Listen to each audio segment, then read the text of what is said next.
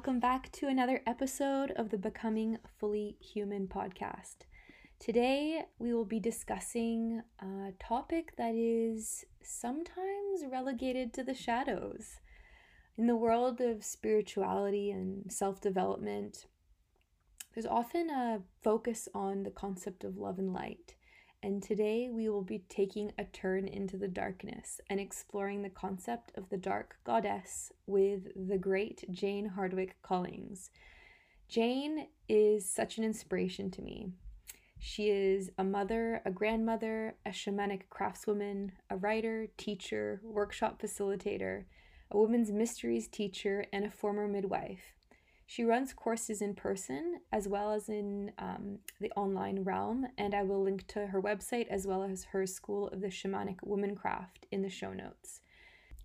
Jane is such an inspiration to me. I have been listening to her teachings and learning from her for many years now in the online realm. So to be able to have a conversation with her in person was truly a gift. I was particularly excited to speak to her on a topic that she does teach about in one of her courses, but that I hadn't heard her speak of in the podcast world. And that topic, of course, is the dark goddess and the realms of shadow work and all the powerful healing that comes from facing and integrating our shadow. So I will leave it at that for the introduction. We do discuss our relationship to the dark goddess and the ways in which she has influenced our life in the podcast itself. So instead of rambling on too much longer, I hope you enjoy.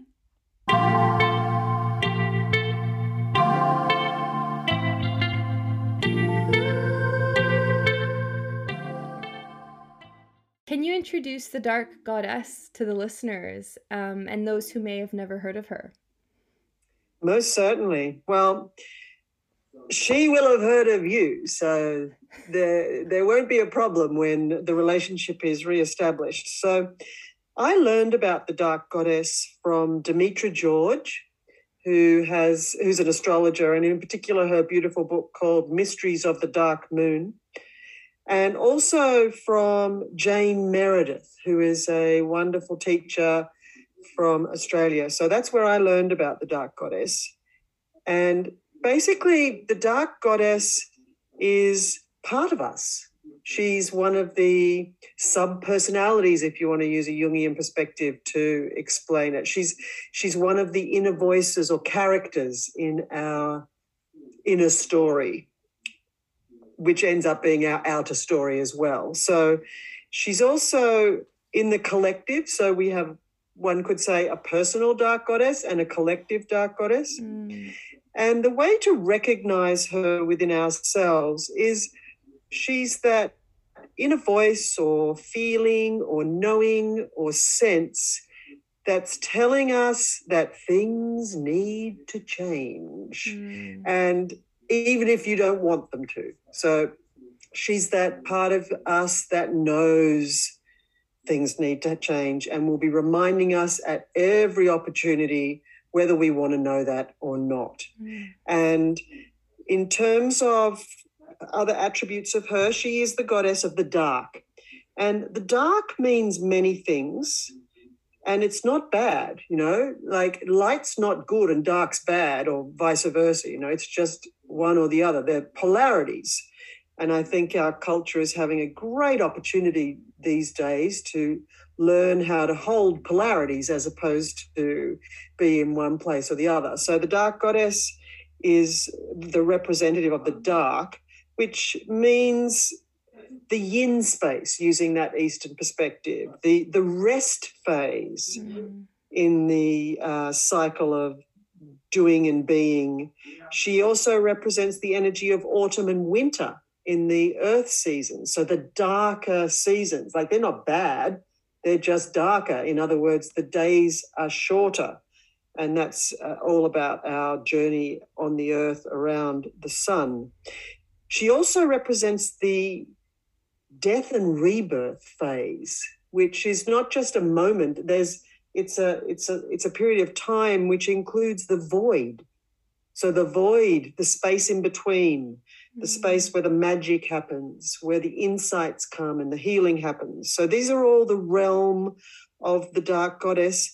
And also, she represents what we've come to call our shadow. So our shadow is the word we use to describe things that we've hidden. So like hidden in the shadows, sort of thing.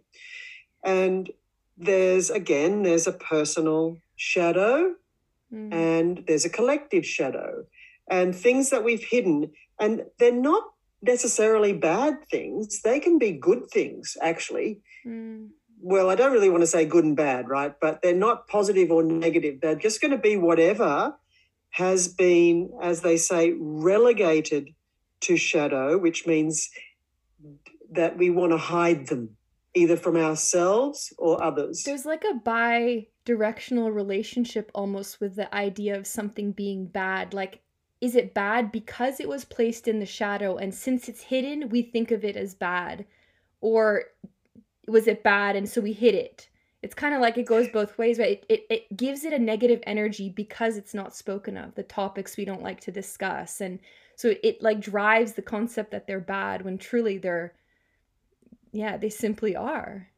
Yeah, exactly. Like, so in my personal shadow bag, as it's sometimes called, I put vulnerability there. And that's not a bad thing. That's a necessary thing. So, however, so that landed up in my shadow bag, so to speak, as a child when I learned very quickly that being vulnerable was dangerous.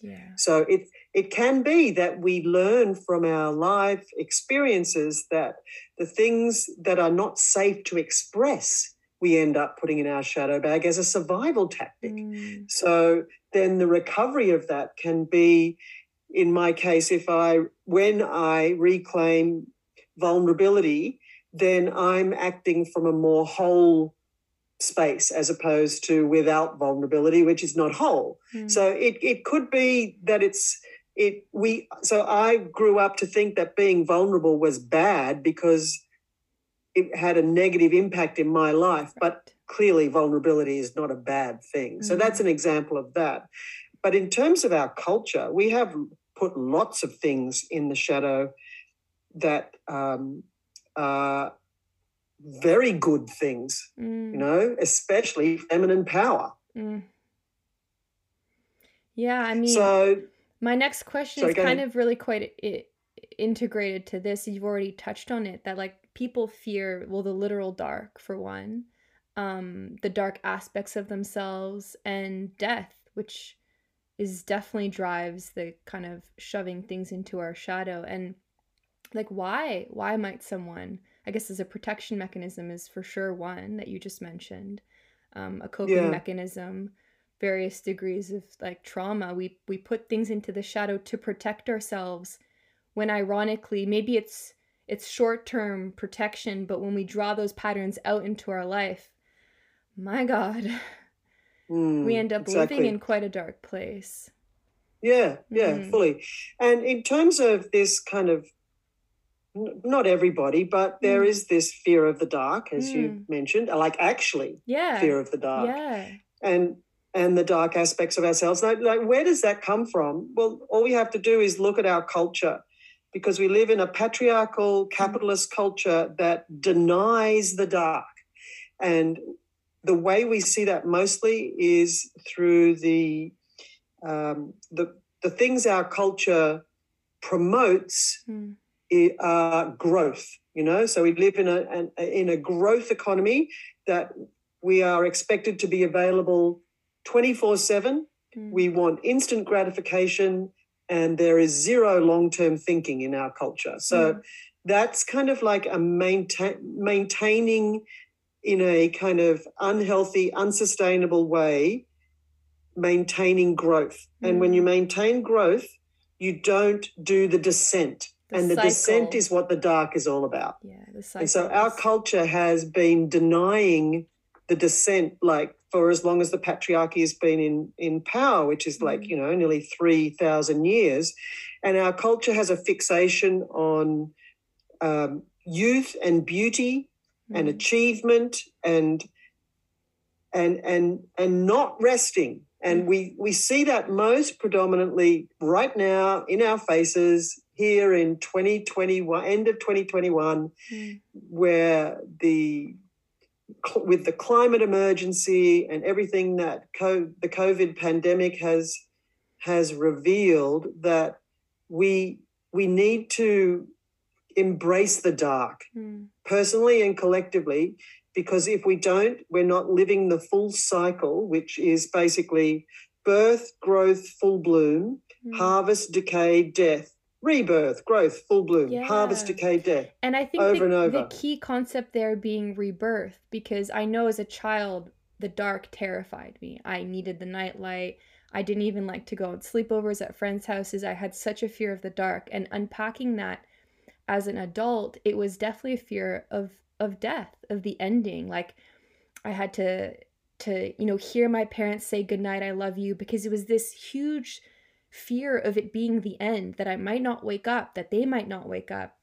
And as that translates into adulthood, I can see that pattern needing some serious unwinding in relationships. For example, if a relationship is coming to its the end of a cycle, be it within one same relationship, there being multiple births and redeaths with the same person, or acknowledging the end of a relationship with one person, that fear of an ending, and not realizing that built into the end is the beginning. Like there's, that fear of ends.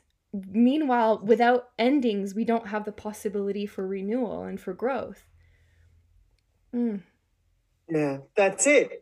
So that's what we have to help everybody remember, right? Because it's the way of nature. Yeah.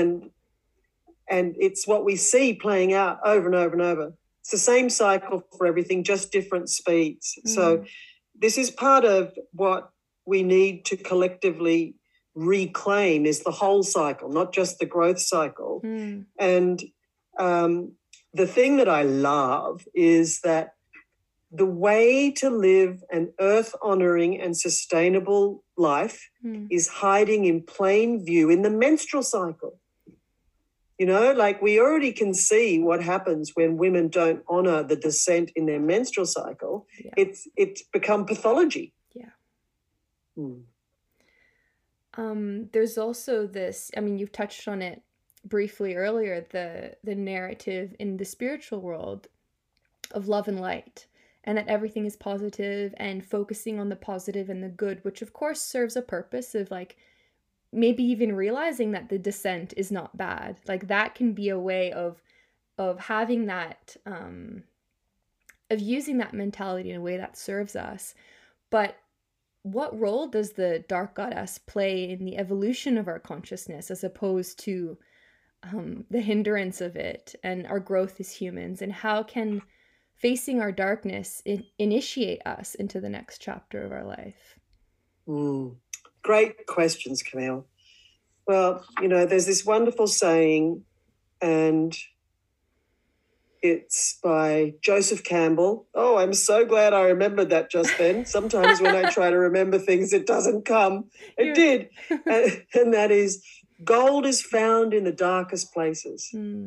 So, and another one of his, where you stumble, there your treasure lay. So they're invitations into the dark. But basically, the role the dark goddess plays in the evolution of our consciousness is transformation. Yeah. So if she's the one that's calling for change, that usually means letting go. So that's the verb. You got to let go.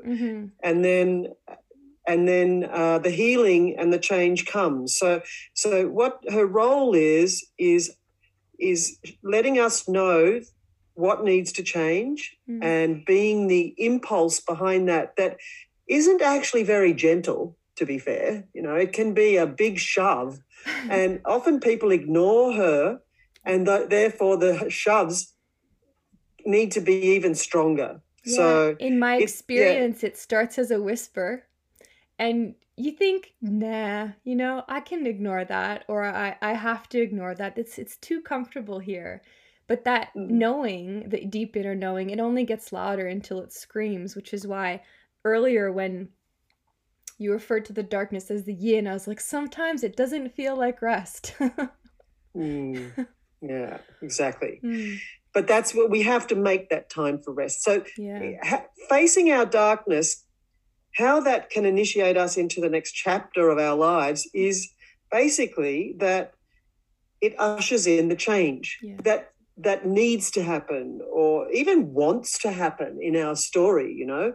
And we can look for the clues about what things might need to change by looking at what we call our red thread or our mother line, you know, like what intergenerational trauma that we've each inherited, we can actually do the inner work around and heal.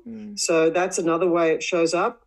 And facing our darkness is actually also a component of all major rites of passage in our lives, where we have to face our fears, you know. So fears would be one of the things that we would kind of see in the dark, so to speak, or have put in the dark.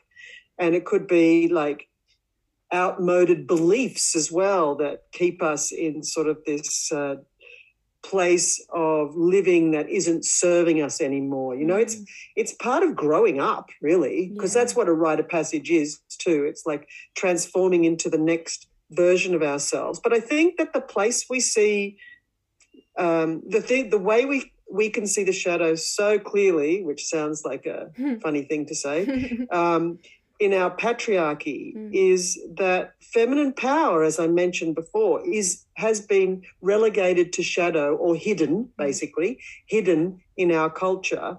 And that's the nature of a patriarchy, right? So it will suppress feminine power. That's what a patriarchy does. So that's actually the biggest issue that I see, that feminine power has been turned into something evil, you know, with all the different archetypes like the evil witch or the, you know, the bitch or well, I can only, there's so many different archetypes of the feminine that have been turned negative, but look at all the popular kind of archetypes in children's movies and you can see the brainwashing that's going on about the feminine, you know, the bad queen and all of that kind of stuff. So I think it's really a relief for women to see that feminine power is actually not a bad thing. It's necessary. You spoke earlier about the collective shadow and the personal shadow and making change. So even just referring to the bitch archetype that many women don't want to be perceived as. So there's the collective, obviously. We see it everywhere, this patriarchal influence on the workplace, for example. And a woman being in that environment, there's a bit of a narrative that like the woman is always right, or like trust woman, believe woman. But I find that women also perpetuate this archetype by believing it and embodying it and, you know, and shifting and not being who they want to be, to not be perceived, for example, as being a bitch. So they censor themselves, or they push through on their menstrual cycle and they work hard and they ignore and they suppress what they know to be true, kind of expecting society to change so that they can feel, you know, themselves in the workplace, as opposed to maybe the other way around. Which, how do you think change is going to happen? Because for me, it's been, no, I need to stand up for knowing I need more rest when I'm on my cycle. And I can't expect a workplace to offer that to me without me standing up for what I know my body needs. Because, of course, it'd be great for society to just be like, hey, we've been doing this wrong. We need to, you know, embrace the cyclical nature of all things, but particularly women's bodies. You know, men being on such more of a maybe 28, not such a 28-day cycle, and more of a 24-hour cycle. But yeah, it's like women perpetuate this as well, right? There's no, you're not just because you're a woman doesn't mean you're not participating basically in the patriarchy. And in fact, women, perhaps maybe even more than men, perpetuate it by being a woman and not standing up for their needs. Yeah, and that can be so scary, you know, because there's such a in the world of work, the women who have reached the top echelons in their careers have got there because they've been able to prove themselves in a way that the system has seen that they're equal to men. So they've had to be better, like our culture says that women are equal to men so long as they can do what men do, so that's us about, right? So yes, things need to change, and yes, women have perpetuated the patriarchal perspective around all of this at work, that like they've had to. Yeah. So I think where we are now is that women need to be activists at work, So this relatively new, old, ancient concept of honouring the menstrual cycle. Yeah. But in terms of at work, menopause as well, because that's another big descent that gets ignored. Same story. Menstrual and menopause workplace policies are something that are coming into place now. In some countries, they're more prevalent than others, and in some industries, they're more prevalent than others. In the UK, for example, there are a lot of menopausal women that work in the utility services of the government and the police force and all that, and they really need those women. They know what they're doing. They're the wise women, and for those of them who are experiencing challenges through menopause, which is the norm, right? It's like another birth, right? So there's a labor and a birth. Just takes like much longer than an actual human baby. But these companies are realizing they need to look after their menopausal employees if they want to keep them. So same for menstrual cycle workplace policies. So these are the things that, yes, we would love to have our employers think of them, but they're probably not thinking about those kinds of things. So I feel like it's up to us, like up to the women to say to our employers or even our unions or professional bodies or whatever way you can feel best represented in the workplace, to say, come on, we've got to get with the program. We need to stop ignoring that the menstrual cycle and menopause affects a woman's life, and it doesn't affect a man's life unless he's living with her.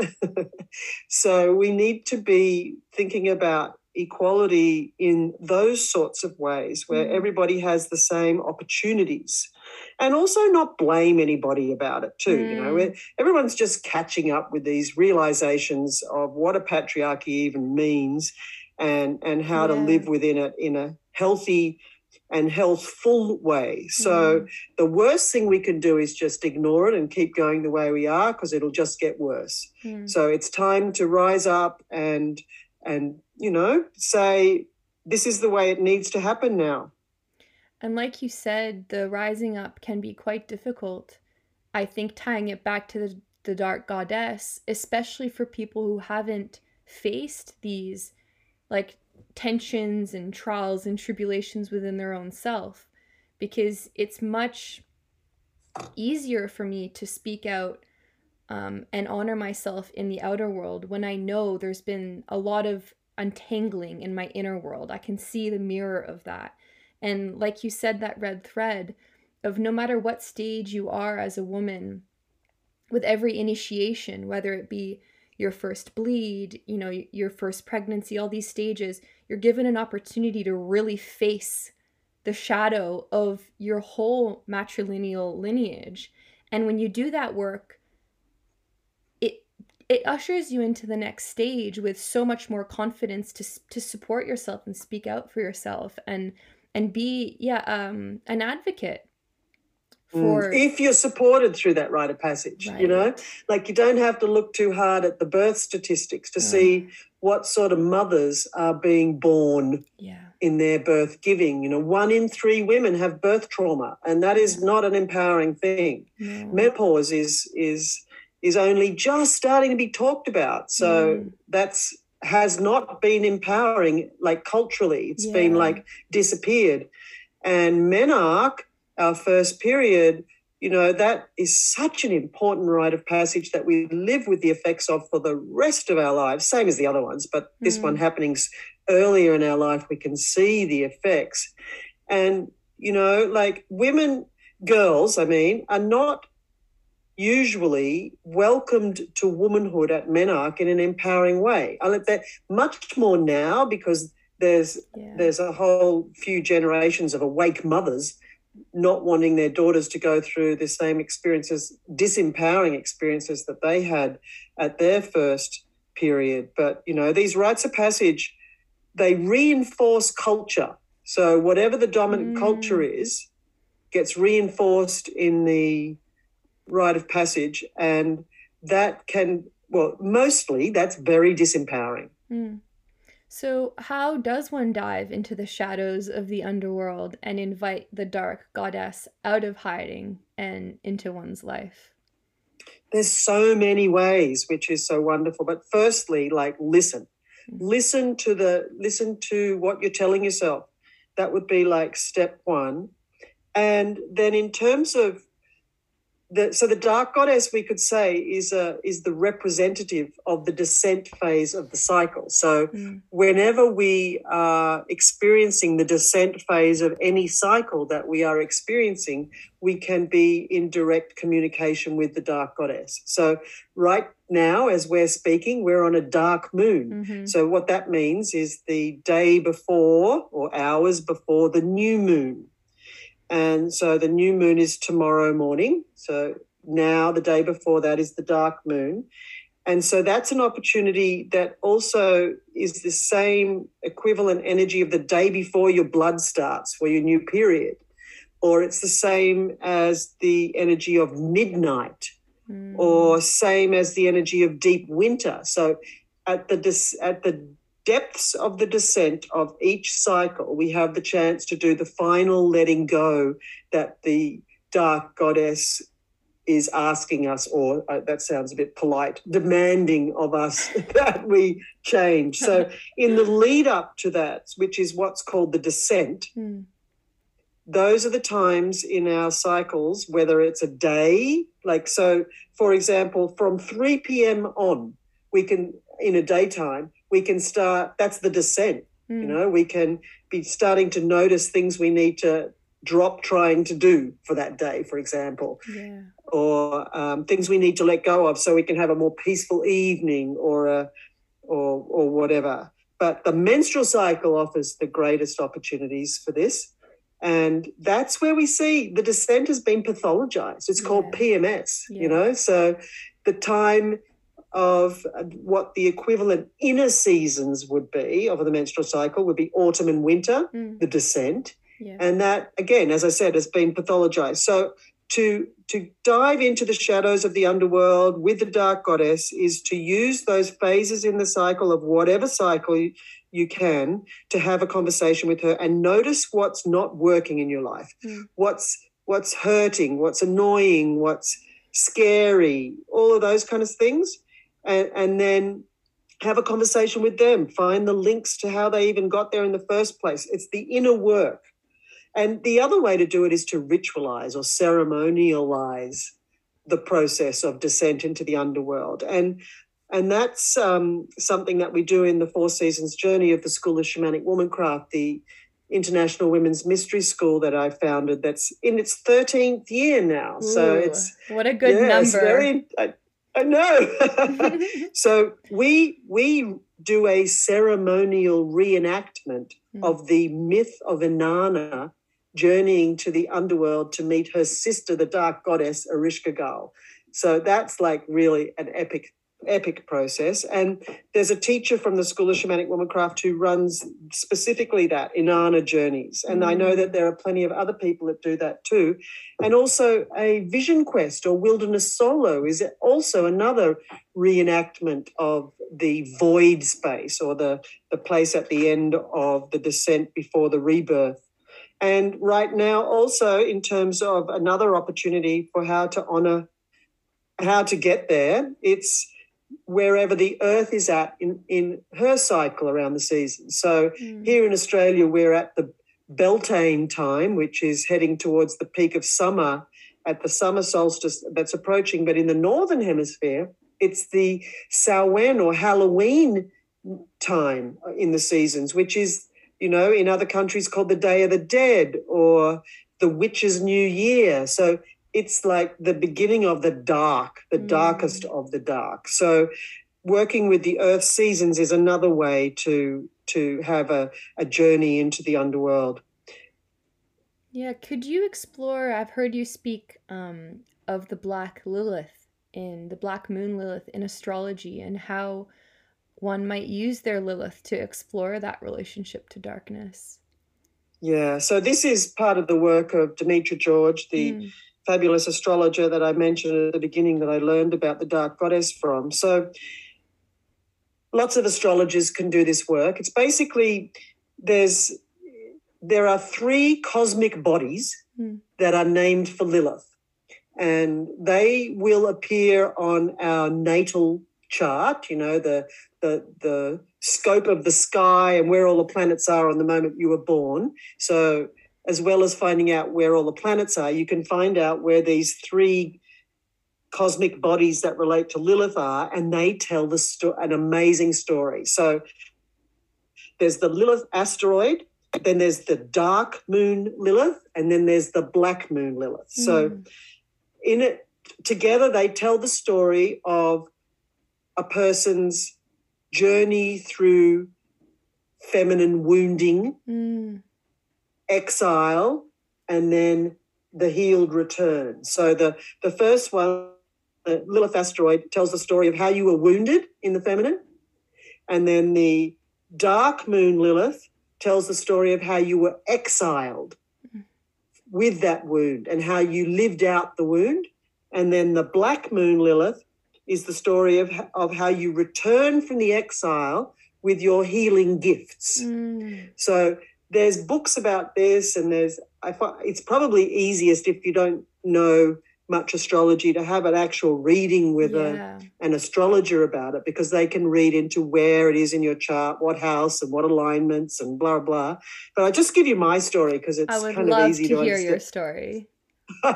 So this is in a nutshell. Yeah, cool. So my Lilith asteroid, so how I was wounded in the feminine, is in the area of family and work. So what that looked like for me was I grew up in a typical patriarchal family in the patriarchal culture, but I didn't know that, right? But I grew up in that way where I knew I was less than because I was a woman or a girl, actually, because this was when I was little. And so my wounding was around feeling less than because I was female at home in the family and in the culture. But then when I went to work, so my work was, I started my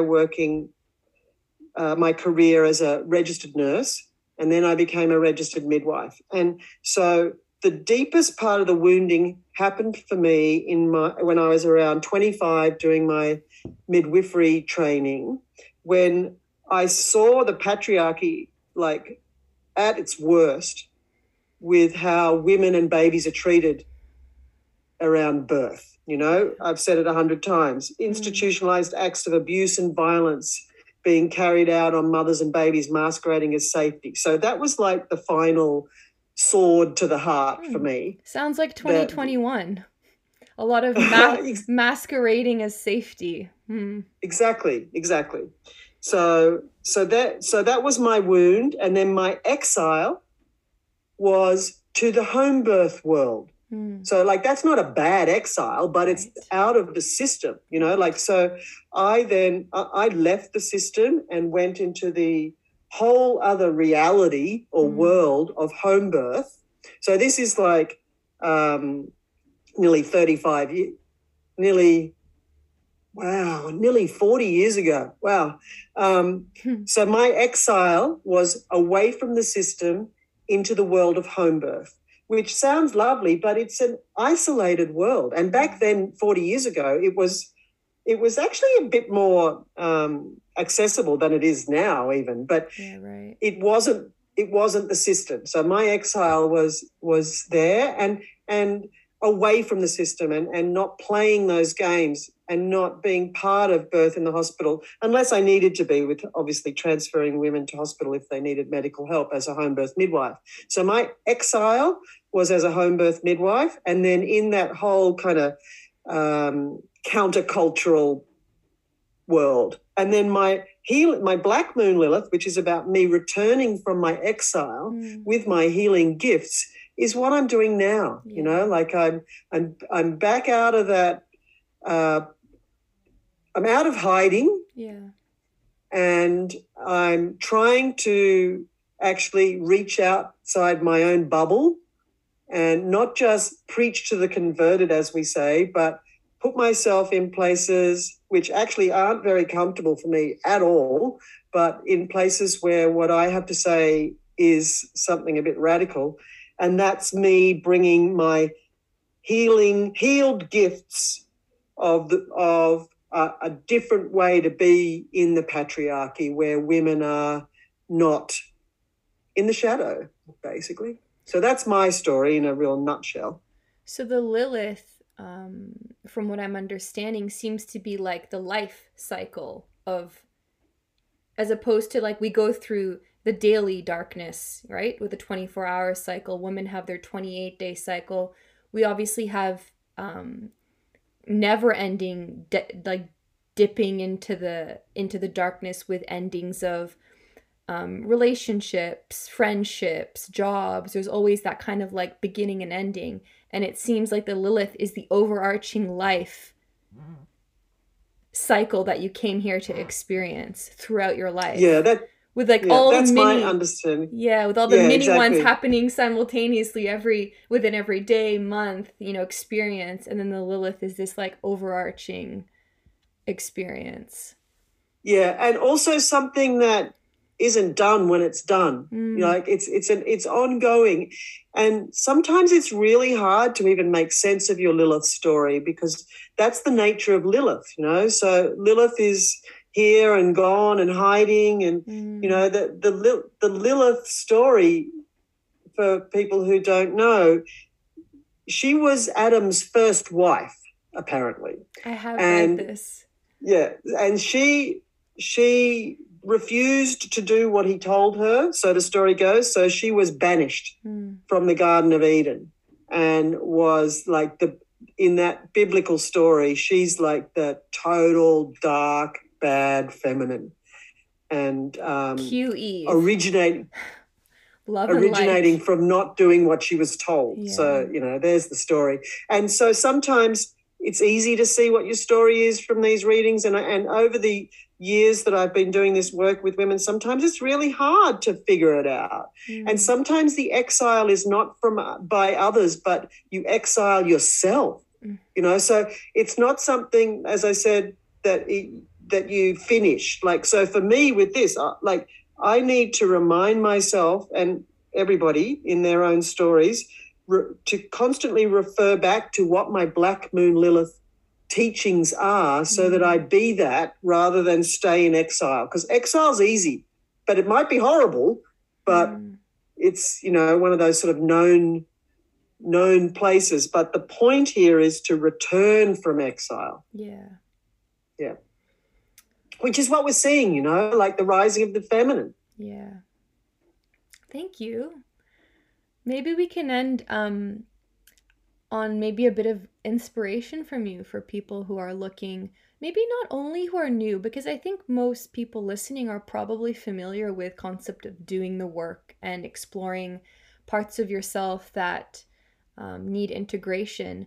Maybe a few words to people who have been doing this work for quite a long time and are looking to go deeper or explore this aspect in maybe a new way.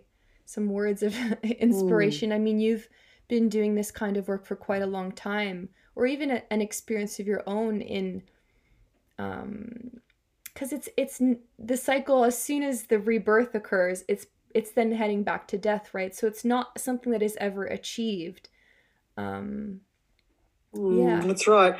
So, what I would encourage those of you who into all of this and doing the work and ready, like up for it and stuff, is that we need to start now looking outside ourselves and stop being so fixated on how where we're at in our journey and what our purpose is and that. And I don't want to say that we don't have purpose and we shouldn't do inner work, but I think at this time in our lives on this planet, we have to be the ancestors for the future generations that we can be proud of being. And right now, that's not what's happening. So what I would be begging of the listeners to do is to engage in long-term thinking and to connect in with their future ancestors, their great-great-grandchildren, and journey to the upper realm, say, or maybe just to stay in the middle realm, to meet with your future great-great-grandchildren, even if they're not your own, but, connected to your family somehow, and ask them, what do they need you to do now to secure their future? I've got full body goosebumps, Jane. That's wonderful. Thank you so much for your time and wisdom. This has been a pleasure. Oh, thank you, Camille, and good on you for doing what you're doing. May you reach far and wide and help all the people that you can. Bye for now, Jane. Thank you. Thank you. Bye. Bye.